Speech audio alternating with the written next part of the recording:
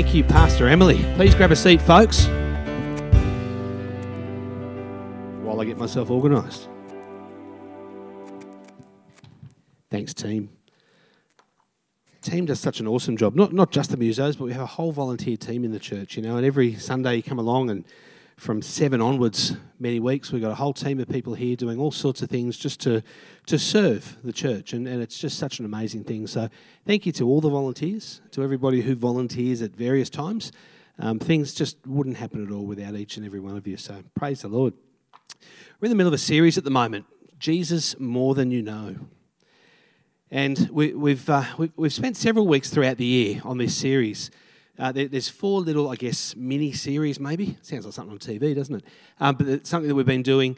We did 4 messages out of the Gospel of Matthew, 4 out of the Gospel of Mark. At the moment, we're going through the Gospel of Luke. It's interesting that there are 4 Gospels, and really there's 4 retellings of essentially the same story. But there's so much in each Gospel that's unique and that's different, because all 4 of the Gospel writers had clear purposes in writing. They had clear purposes in the aspects of Jesus that they wanted to focus on, in the aspects of who he was, of what he did, of what he taught. And there were very good reasons for each of those gospel writers to put what they included in their specific gospel, their story about Jesus and the good news.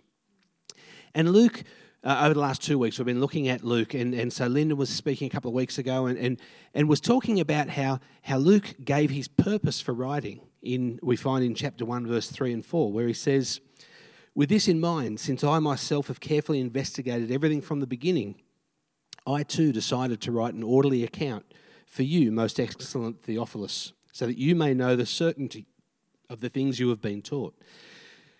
So Luke wanted to write an orderly account so that Theophilus, who we don't really know much about, except that he was a noble man, and there's some stuff in some of the historians that briefly mention him, but we don't know a lot about Theophilus. But it's thought that he commissioned Luke to write this story so that Luke would come back to him and report, not just through his gospel. He wrote the Gospel of Luke and Acts, as Lyndon talked about a couple of weeks ago. And so this was like one narrative of the story of Jesus and the early church. And so this was Luke's purpose. And we learned in that first week about the historicity, so the historical context of Luke's writings, of Jesus within that context of history. Also the cultural relevance and the fact that everything Jesus did was led by the Spirit. So his ministry, his teachings, everything that he did was Spirit-led, it was culturally relevant, and it was historically founded. And then last week, Janet shared an amazing message just about the humanity of Jesus. Jesus was fully man, and that humanity came out in so many ways, through his teachings, through the things that he did, through the encounters that he had, and through the lives that were transformed. We see Jesus as a man of compassion, Jesus a man of great humanity, but at the same time, he was fully God. And today what we're going to focus on is that aspect of Jesus as the King. He is the King, the returning King in a large part of Luke. And that's we're really going to focus on that today. But we can't really understand that without delving into what many scholars believe is the main theme of the Gospel of Luke. And that theme is the kingdom of God. So today we're going to talk about the King and his kingdom. Because the kingdom of God is found all the way through Luke. And one thing just to mention, you may have heard the term at some point over the years, synoptic gospels. So there are 3 gospels, Matthew, Mark and Luke, that are referred to as synoptic gospels. So the term synoptic comes from a Greek word, and it actually means seeing everything together. So syn as in synonym, and then optic, so optical. So if we see something similarly, if we see something together in context, in harmony, not necessarily exactly the same, we're not talking verbatim, but we're talking in harmony. So the first 3 gospels, Matthew, Mark and Luke, large sections of those Gospels are consistent, not just consistent with themes, but with the narrative. They're telling essentially the same story or parts of the same story. It's most commonly thought that Mark was written first and that Matthew and Luke were written later, and Matthew and Luke both took Mark as one of their sources. Some scholars suggest that there was another work that's been lost to history that they refer to just by the letter Q, and they believe that Q, this document, all 3 of the Gospels drew from. Now, whether or not that was the case, it's pretty clear that the 3 Gospels draw on similar stories, similar themes, and often retell the exact same story. Now, Luke itself is divided into 3 sections. I'm just giving you a little bit of a context of Luke so that we understand the structure of the gospel, so that we can then talk about some of the themes that Luke focuses on and emphasises on through his teaching. So Luke it can be described as having 3 sections. The first section is from the beginning through to chapter 9, verse 50. And then the second section goes from 9, verse 51, through to chapter 18, verse 14. And then the third section starts at chapter 18, verse 15, through to the end. Now, section 1 and section 3 follow along very closely with Matthew and Mark. So you can read, you can actually track those 3 Gospels and side by side and see very, very strong and consistent themes right across and even narratives right across. But Luke does something interesting in section 2. So we're talking like midpoint of chapter 9 through to midpoint of chapter 18. He has an entire section in his gospel that is largely unique. So we don't find it in Matthew, we don't find it in Mark. Luke has this entire section. And in that section 2 of Luke, we find most of the teachings of Jesus in a very broad, general sense. Section 1 of Luke, we hear the declarations over Jesus, we see his birth, his childhood and the beginning of his ministry, and a lot of his actions and some of his miracles are found in that first section up to chapter 9. Chapter 9 to 18 then is largely the teachings of Jesus. And then from chapter 18 onwards is where Jesus comes back into Jerusalem as the king. So the king is coming into his kingdom, and we see what that looks like through the crucifixion, the resurrection, and the kingdom of God being established on this earth. That's in a very broad sense the structure of Luke. And if we look at all 3 of those sections throughout Luke, one of the main themes that is repeated time after time after time is the kingdom of God. And many scholars suggest that the kingdom of God is the main theme right throughout the gospel. I do just want to digress for a moment just to encourage you as well. We all love reading Scripture, and it's a good thing to read Scripture. But there are also some amazing resources around that we can read alongside Scripture, where we can access untold thousands of hours of scholarly research, of people who have put their whole lives into Scripture to help us to clarify. Remember Janet's message last week? She talked about, she had the analogy of the optical dispenser. You know, you go to an optical store and you get the right glasses and suddenly you can see clearly. And there's so many great resources that you can read alongside Scripture to help you see Scripture clearly. Because many people over the years have read Scripture and it's transformed them, but many others have read Scripture and ended up confused. And, you know, sometimes we just need someone to help us to just get some clarity, to clarify exactly what's going on as we read these words that are in the Bible. And one book that I really can't recommend highly enough, it's one of my favourite theological books. It's called Jesus Through Middle Eastern Eyes by a guy named Kenneth E. Bailey. Some of the thoughts today come from that book, but it's just Kenneth Bailey really captures Jesus in his cultural context. And we get to understand exactly what was going on in many of these stories that we miss in our 21st century Western cultural context. We read stories as Aussies in the 21st century, or Americans, or wherever we're from originally, whatever our cultural background, and we read that into the story. And without recognising what was actually happening, we can sometimes miss so much. So I just really encourage you guys, if you're reading, anyone wants to borrow this, just tell me. I'm happy to lend it out. But there are some amazing resources that will help you to unlock Scripture in ways that maybe you've never imagined before. Anyway, I digress. Going through Luke, we're just going to quickly walk through the 3 sections of Luke. We're going to look at a few passages within Luke. We're going to put some up on the screen. We're going to quickly go through some others that we won't put up on the screen. But I just want to help us to see how front and centre the issue of the kingdom of God is throughout this gospel. So we're ready to go on a quick journey. So let's start in section 1. So chapter 1 of Luke, verse 30 to 33. The context of this narrative is before Jesus is conceived, the angel of the Lord comes to Mary. This is the first visitation of the angel of the Lord to anybody in more than 400 years. So with Malachi, the last of the prophets, God became silent. And then 400 years later, an angel appears to Mary and says this. Verse 30, the angel said to her, "Do not be afraid, Mary. You have found favour with God. You will conceive and give birth to a son, and you are to call him Jesus. He will be great and will be called the Son of the Most High." So get that? The Most High is God. He will be called the Son of God. Just keep that in the back of your mind. He will be great and will be called the Son of the Most High. The Lord God will give him the throne of his father David. So he'll also be the son of David. So remember those two terms, Son of God, Son of David. They'll become important later. And he will reign over Jacob's descendants forever. His kingdom will never end. So the very first declaration about Jesus before he was conceived was that he would be a king. His kingdom will never end. He'll reign over the kingdom of Jacob, so that's the kingdom of Israel. He's the Son of God and he's the Son of David. First words spoken through an angel from God in 400 years. Now, the Son of David statement was central to the concept of Messiah and King. The Israelites, for 1,000 years, since the time of David, and after that, there was a whole journey through the kingdom of the northern kingdom of Israel, the southern kingdom of Judah, where the people were waiting for the Son of David, the proverbial Son of David, the messianic figure, the king who would rise up and restore Israel to its rightful place. So this Son of David was interwoven into every picture of Messiah, every picture of king that the Jews would have had. We then have in Luke chapter 3, God speaking publicly, again for the first time in hundreds of years. So Luke 3:22, Jesus has grown up. Luke goes pretty quickly from birth to 30 odd years of age. So Jesus then, by chapter 3, he goes through the waters of baptism.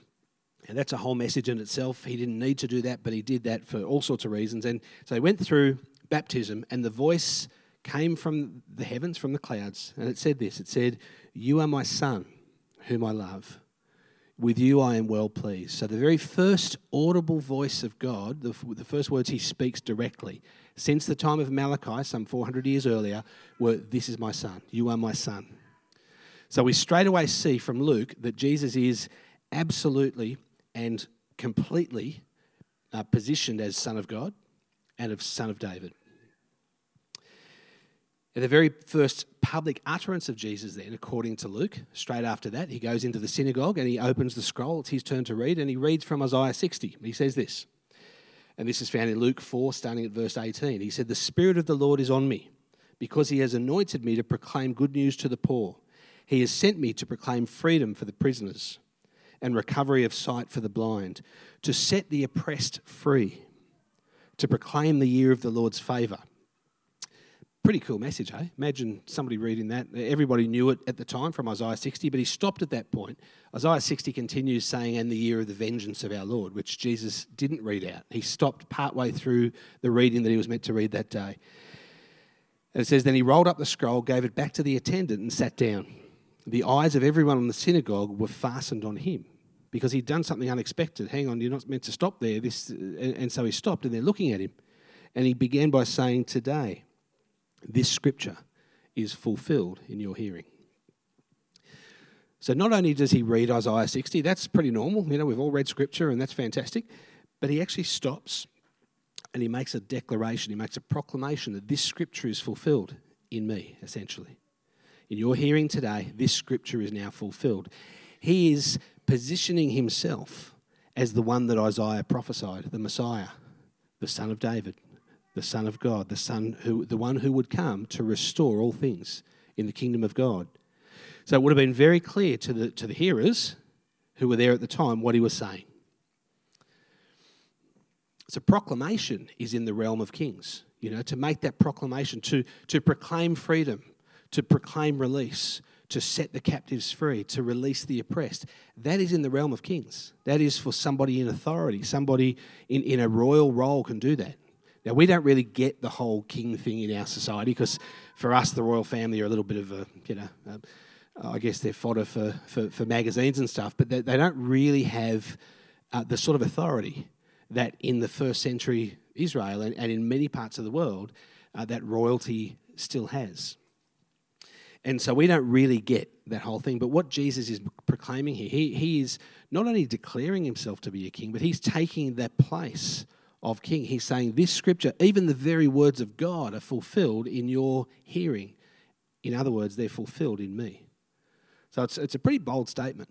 If he wasn't who he said he was, it's very bold. That's sort of the time that you sort of step back and wait for lightning to strike somebody. Like that was the extent of what he was declaring about himself.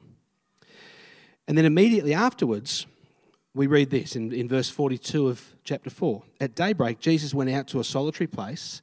The people were looking for him, and when they came to where he was, they tried to keep him from leaving them. But he said, I must proclaim the good news of the kingdom of God to the other towns also, because that is why I was sent. So what he was proclaiming was, in his own words, the good news of the kingdom of God. And all the way through, what he taught, what he spoke about, what he told people was there in their midst was the kingdom of God. This was a central theme. You know, in chapter 8, he was talking to his apostles after he told one of the parables, and they were asking what it really meant. And in 8 verse 10, he says, the knowledge of the secrets of the kingdom of God has been given to you, but to others I speak in parables. So the knowledge, the understanding of what he taught was actually deemed to be from the kingdom of God. Chapter 9, he sent the 12 out into all the towns. And he said to them, he sent them out to proclaim the kingdom of God and to heal the sick. So their proclamation was the kingdom of God. And then the actions that followed showed that this really was the kingdom of God. That was the process. And all through section 1, we see through the actions of Jesus, through the encounters that Jesus has, we see the kingdom of God is among you. The kingdom of God is in your midst. This is a central theme. And then we move to section 2. Section 2 of Luke, which is predominantly the teaching section, where most of Jesus' parables are and many of his teachings. And all through this section, the kingdom of God is front and centre.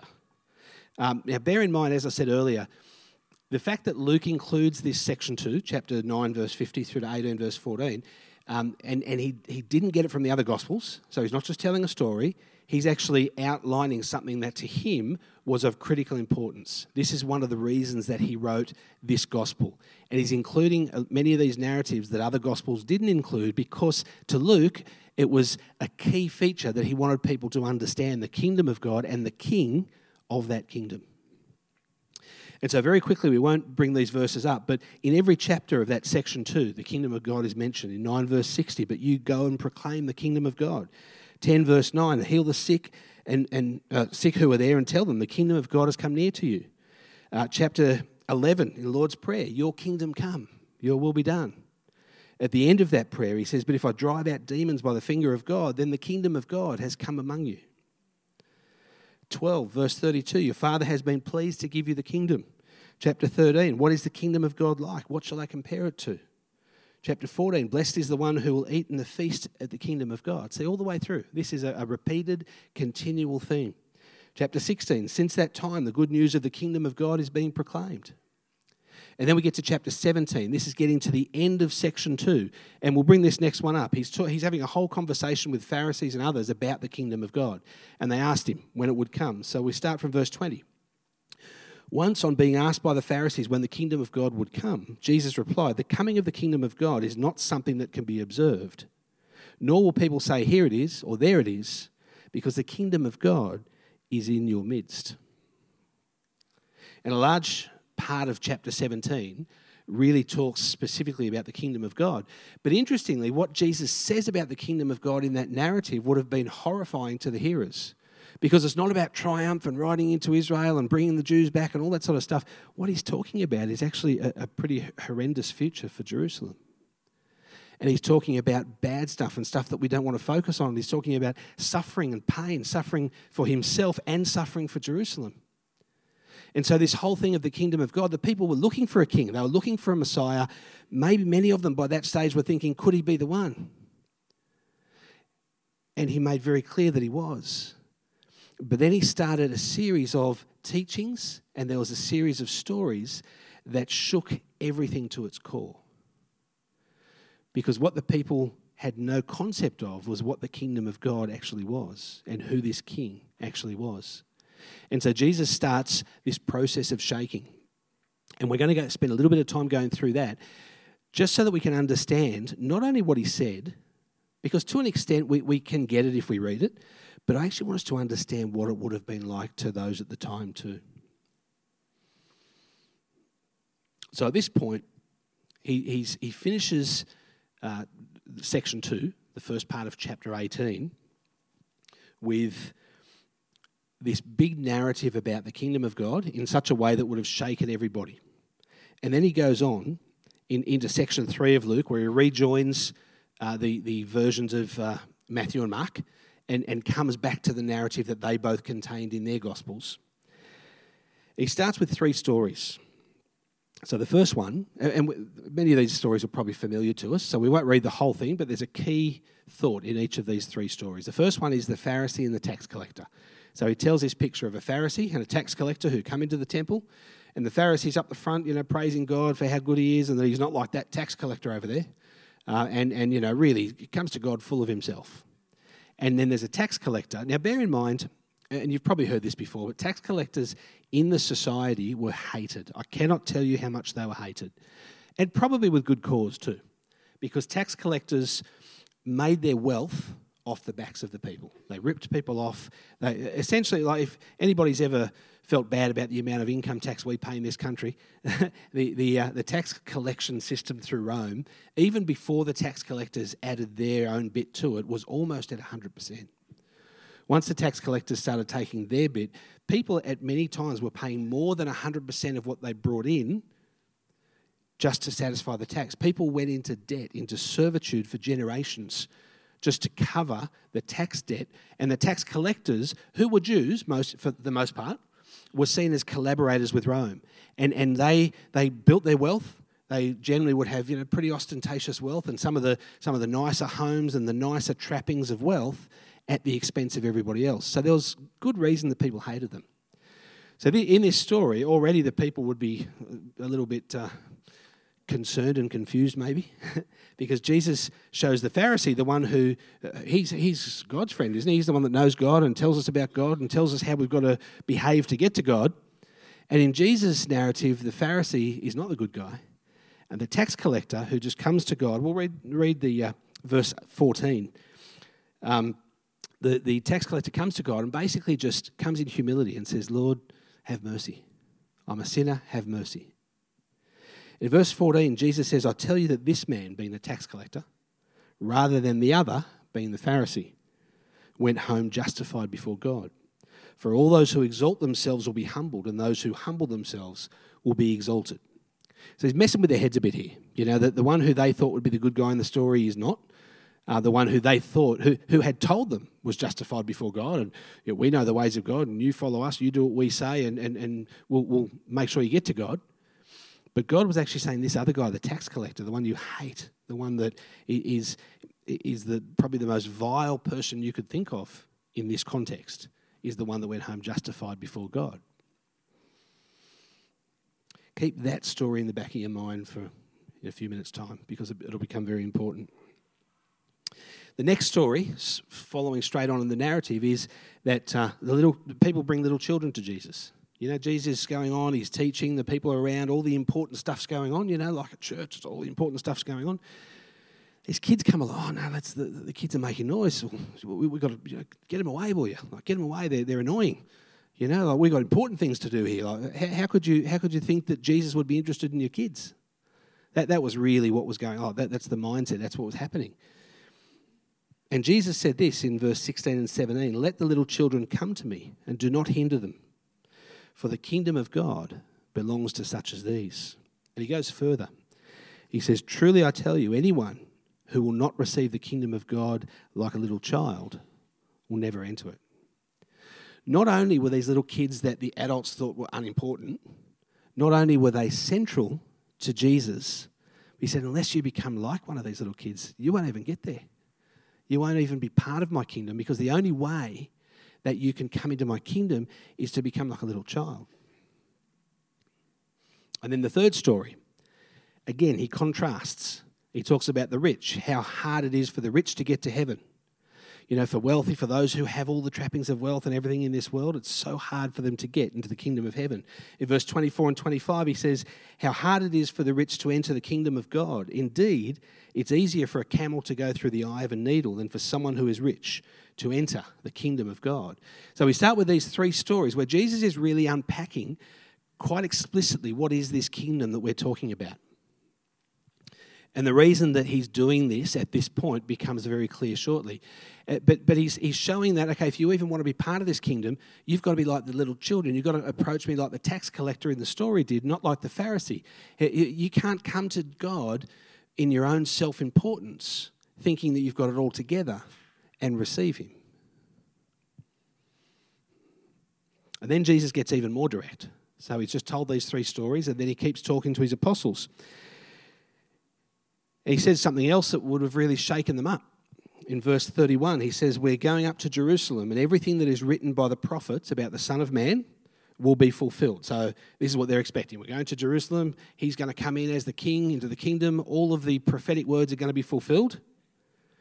But then he says he will be delivered over to the Gentiles. They will mock him, insult him, and spit on him. They will flog him and kill him. On the third day, he will rise again. Now that was quite shocking. So much so that Luke continues saying the disciples did not understand any of this. This was completely countercultural. It was completely at odds with everything that they expected and had been taught for 1,000 years.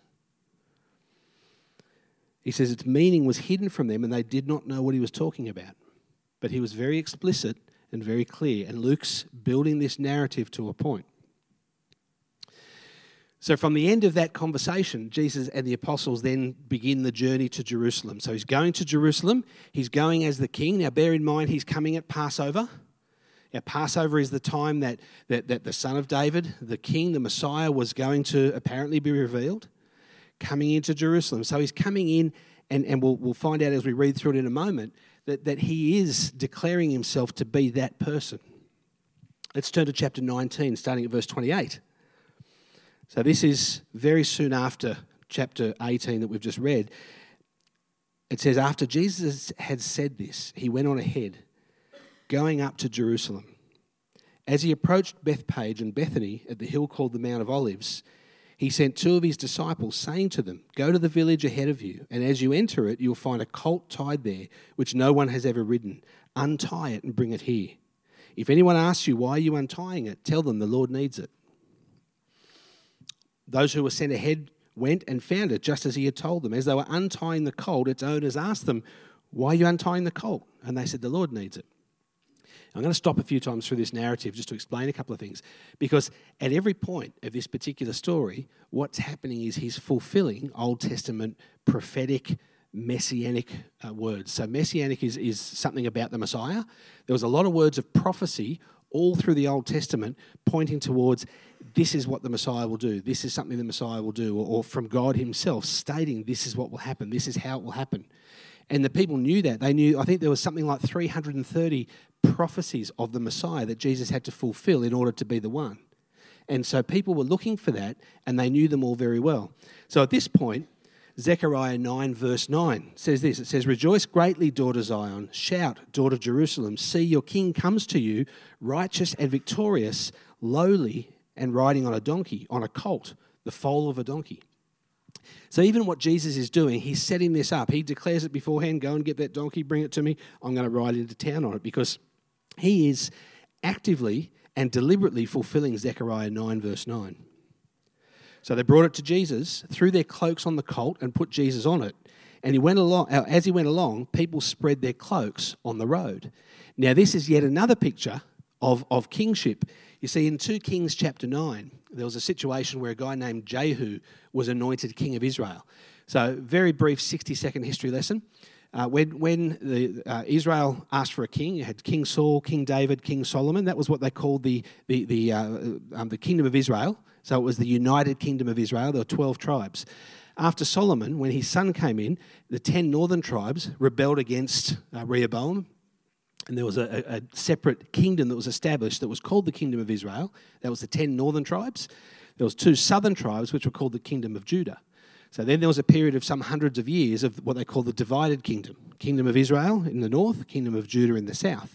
So according to the Old Testament writers, every king in Israel except one was an evil king, was a king that didn't follow God, that didn't continue the practice of worship of Yahweh, the God of the Bible, but they instituted the worship of other pagan gods around them, except for one, and that king was Jehu. So Jehu came in after Ahab. You've probably heard of Ahab and Jezebel.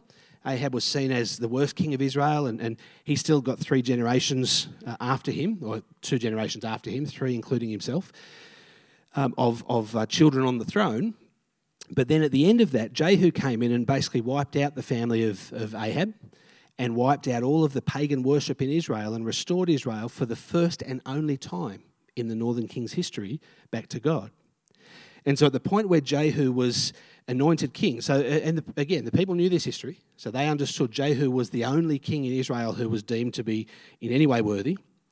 It says in 2 Kings 9, when Jehu was anointed king over Israel, this is what the Lord says, I anoint you king over Israel. They quickly took their cloaks and spread them under him on the bare steps.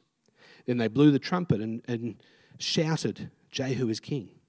So when Jehu was anointed king and declared to be king of Israel, they placed their cloaks under him. And this is the same thing that's happening with Jesus coming into Jerusalem on a donkey like the Messiah would, with everybody laying their cloaks before him and the palm leaves, and they were celebrating and they were rejoicing. This was a picture of great victory. This was a picture of great celebration. And everybody involved would have known exactly what this meant. Here is the king coming into his kingdom. When they came near the place where the road goes down to the Mount of Olives, the whole crowd of disciples began joyfully to praise God in loud voices for all the miracles they had seen. They said, blessed is the King who comes in the name of the Lord, which was a fulfillment of Psalm 118. Now we've got to just digress for a moment. There's a section of Psalms from 113 to 118 that's called the Hallel. And the Hallel is a messianic part of the Psalms, and it's read by Jews every Passover. Psalm 113 and 118 is quoted. This is the declaration of Messiah. This Hallel is essentially them pleading for it to be so. And it's spoken at Passover, and part of that, 118 verse 26, is this. It says, Lord save us, Lord grant us success, blessed is he who comes in the name of the Lord. Every Jew knew this by heart, and every Jew said this at Passover. And Jesus is coming into Jerusalem, into the Passover. Passover was only a matter of days away, and they were declaring part of the Hallel over Jesus. So this is a very, very clear picture of a people who are welcoming their king, their Messiah, into Jerusalem. And they say, peace in heaven, glory in the highest. This mirrors what the angels said in Luke's narrative in Luke chapter 2. When Jesus was born, the angels came in the heavens. Glory to God in the highest and peace to all men. You know, these same references, these same scriptures, this same declaration was being made by the people over Jesus coming into Jerusalem at this moment.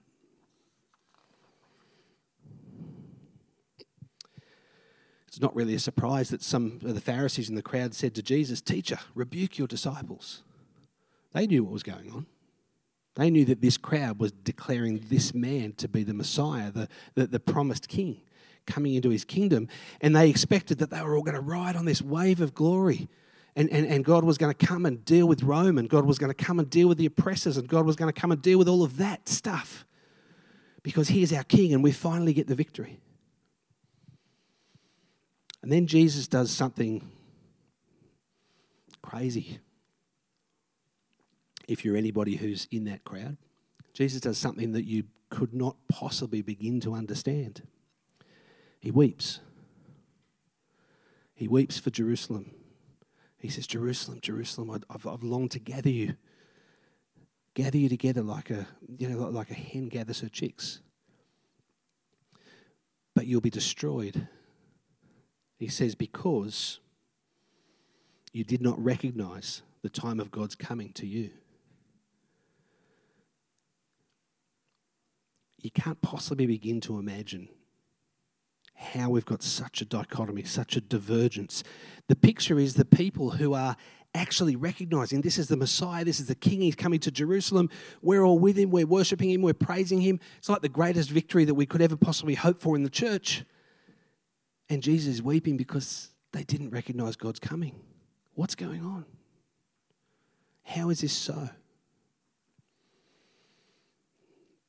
I think the reason is found in a couple of stories that take place between the end of chapter 18 and that triumphal entry into Jerusalem. If you were paying attention before, I went from the end of 18 straight through to 19 verse 28. There's 28 verses at the beginning of chapter 19 that actually tell an incredible story. The last few verses of chapter 18 tell the first story, and that first passage within chapter 19 tell the second story. And because they're separated, the two chapters in our modern day Bibles, we see them as separate, but they're actually two stories that happen in the same town at the same time, one after the other. The first one happens as Jesus and the apostles are coming into Jericho. So Jericho was on the way from where Jesus came to between there and Jerusalem. And the second story happened on the way out of Jericho. And these two stories really outline so clearly who Jesus is, what his kingdom is, and why the people missed it. And so I just want to spend a few minutes this morning as we finish up on these two stories. They'll both probably be fairly familiar stories to you, but maybe you've never thought of them together. The first one is found in Luke 18, 35 to 43.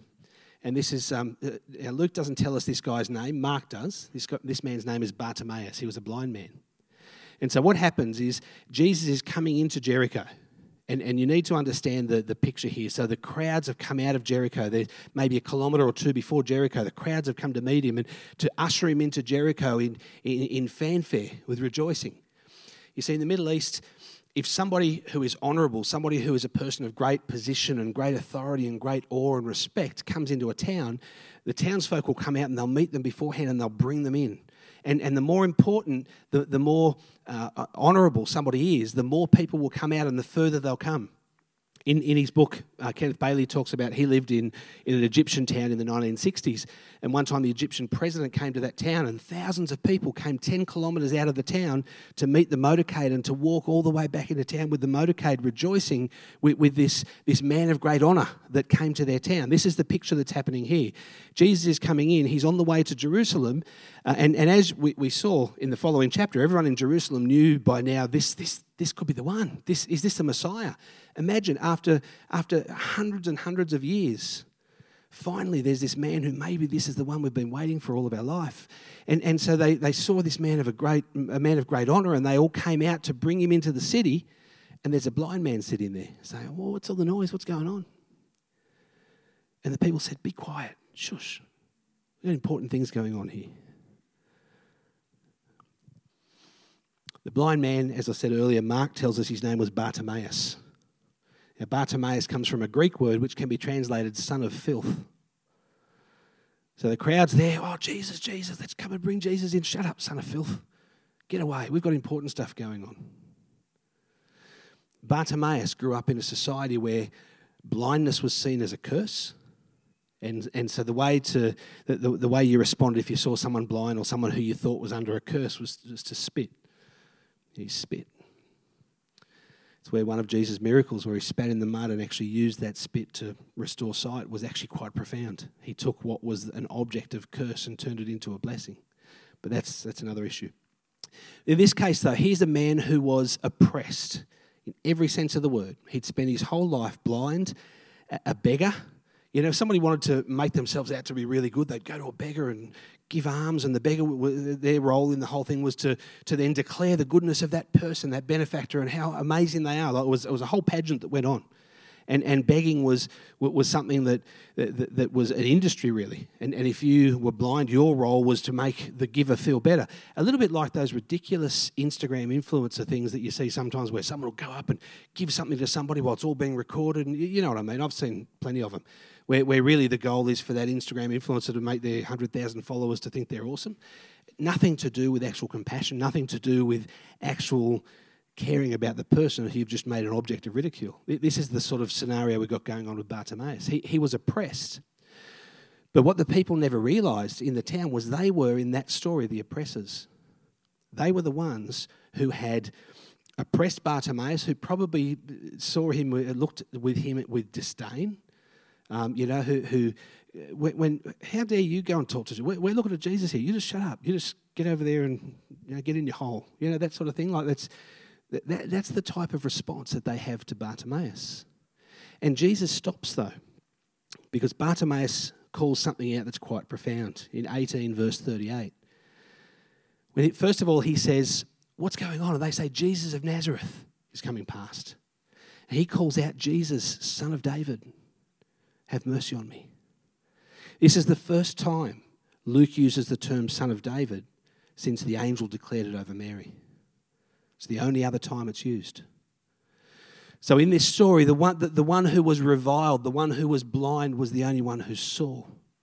The people who were honouring this great man that was coming in still saw him as Jesus of Nazareth, not Jesus, son of David. So did they really get it? Or were they caught up in the pageant of what was going on? Were they caught up in the victory? This man's coming into victory. I want to tie myself to him. I want to be part of this great victory that God promised all the way through the Old Testament. But he said, Jesus, son of David, have mercy on me. That's the same approach that the tax collector had in the parable, the previous chapter. And Jesus stopped. He stopped the entire procession. And he asked the crowd to bring Bartimaeus to him. So he asked the ones that were the oppressors in this story to grab the oppressed and to bring him to Jesus. So they served the one that they reviled. And he came to Jesus and Jesus healed him. And they all rejoiced. But as we see in the next story, they still didn't get it. You see, not only would a town come out and welcome an honourable person or a famous person, and come in with big fanfare, what is not stated in the story, but it's almost 100% guaranteed that this would have been happening, was that they also would have been setting up a feast for him, because this person, in the Middle East, hospitality is everything. And we see this time and time again in many parts of the world, actually. We don't get this as Westerners. Hospitality is such an incredibly important thing to many nations around the world, many cultures.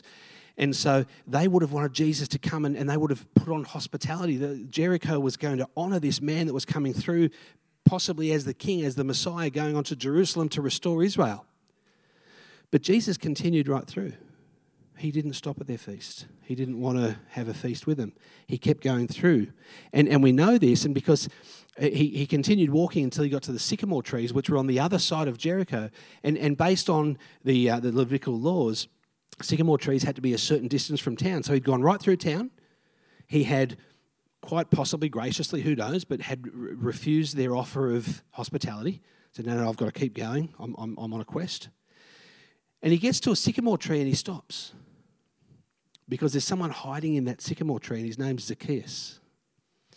Now, Zacchaeus is not just a tax collector, he's the chief of the tax collectors. So if we think in the Middle Eastern mind at the time, a tax collector was like a scumbag. We would seem like a scumbag, the worst of the worst. Whoever you would hate the most, revile the most, that was the tax collector. Well, he was the chief of them. So he was the scumbag of all scumbags, so to speak, in the people's mind. He was so reviled that he couldn't even join the crowd. Like generally a short man who had any sort of honour or respect, if he came into a crowd, they would make way and let him to the front so he could see Jesus. He couldn't even trust himself in a crowd because somebody probably would have knifed him, because he was so hated and so reviled. So he had to do two things that were shocking for a Middle Eastern man of any age in particular. And that was, the first one was to run, to get ahead of the crowd, and the second one was to climb a tree. Any Middle Eastern man with an ounce of dignity and respect would not run and would not climb a tree. So he did both. He humiliated himself to get to a place where he could see Jesus. And a sycamore tree has large leaves, and it's one of the few trees in that region that you could conceivably actually hide yourself. And if you're up in a tree, you could put the leaves around you so nobody could actually see that you were there. And I believe that Zacchaeus was probably trying to hide. He wasn't wanting to show off or anything. He just wanted to see Jesus. So here's this man who was probably one of the wealthiest men in Jericho, and certainly the most reviled man in Jericho, who ran, who climbed a tree, who just wanted to get a glimpse of Jesus. And again, Jesus stops. And he does something that is so shocking that he couldn't possibly offend Jericho anymore if he tried. And he stopped. He said, I'm going to your place for dinner tonight. Now, the whole town had just put on a feast for Jesus that he rejected. He didn't stop. He had stuff to do. He had important things, so he had to go to Jerusalem. He had to keep going. And as soon as he saw the most hated man in town, he said, I've got to eat with you tonight. Imagine that's horrific to any person in Jericho. That's horrific. You mean you won't eat at my place, but you'll eat at his place? Imagine the person that you hate or dislike, or whatever term, because we don't say hate as Christians, But imagine the person that offends you the most on this earth. If Jesus went to that person and treated them with honour. and dignity and respect. But you say, but hang on a minute, Zacchaeus was the oppressor. The people were the oppressed. So he was genuinely the oppressor. He built his wealth off the backs of the people by charging them usury, charging them unfair taxes, that they were in slavery and servitude because of Zacchaeus' greed. So he was genuinely the oppressor, and they were genuinely the oppressed. And yet Jesus called him down, treated him with dignity. The other part of what's so shocking is the guest of honour doesn't decide, well, you're going to cater for me tonight, you're going to treat me with honour tonight and put on a feast for me. That is just so countercultural. It's the host that comes and honours the guest and calls them in, please come to my place. Jesus actually turns every convention on its head in this moment. And so he goes to Zacchaeus' place. And in one of the, probably one of the most understated verses of Scripture, it says the people grumbled. People began to mutter. I think they would have been doing a whole lot more than muttering, because what Jesus did was so offensive. It just offended them so much to their core. And they'd said in verse 7, chapter 19, he's gone to be the guest of a sinner. He's gone to that bloke's house. Because in their euphoria, in their, oh, this is the one, they would have seen that he was going to come and destroy someone like Zacchaeus. He was going to come and destroy Rome and destroy those systems, and that bloke who's ripped us off for the last generation, well, he's going to get what he deserves. Because that was the kingdom they were looking for. That was the king they were looking for, to restore what was right by judging the oppressor, to release the oppressed. But what he did was he came to the oppressor and he treated him with dignity and grace and mercy. And have a listen to how Zacchaeus responds in verse 8. So Jesus comes to his house, and Zacchaeus stood up and said to the Lord, look, Lord, here and now I give half of my possessions to the poor. And if I have cheated anybody out of anything, I'll pay back 4 times that amount. Jesus said to him, today salvation has come to this home, because this man too is a son of Abraham. For the Son of Man came to seek and save the lost. Now, even in this declaration, Jesus, hang on a minute, Jesus, you're getting it all wrong. No, just stop for a minute. Zacchaeus hasn't done anything to make restitution yet. He just said he's going to. He's, I'm going to do this, Lord. I'm going to do this to make it right. So really, he should have to go out and do that and give all of his money away and do all the right stuff and make restitution and go to the temple and have himself cleansed, and then he'll be righteous.